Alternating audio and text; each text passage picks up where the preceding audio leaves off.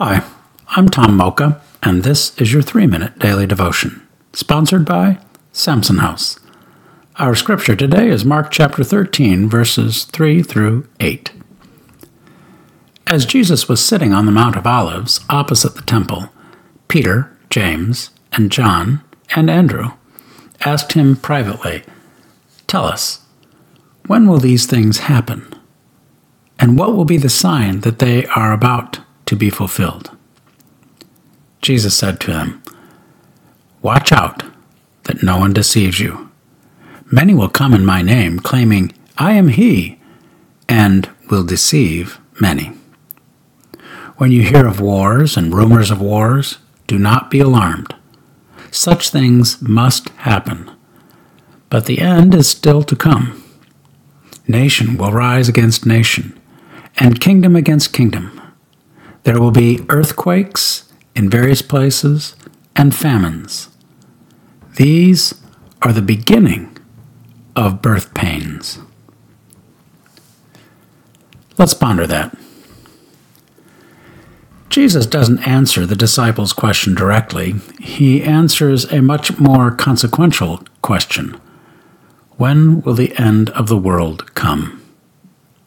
For many Jews, the destruction of the temple seemed like the end of the world, but obviously it was not. According to Jesus, when the end does come, the days leading up to it will be frightening indeed. As scary as wars, earthquakes, and famines are, Jesus tells us not to be alarmed. Those things are just the beginning of the end. When we look about us these days, it seems like it can't get any crazier. People are saying and doing things once thought to be hideously immoral and out of bounds. Now they have become commonplace. So much so, they are quickly yesterday's news.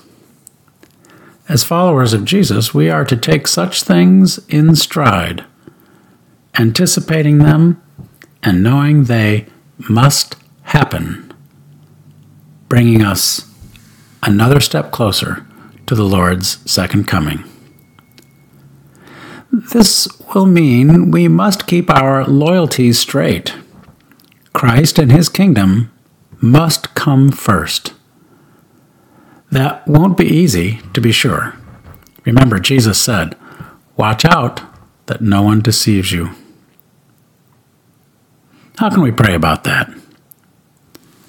Well, let's ask the Lord to remind us where our loyalties lie, even when we are the only one.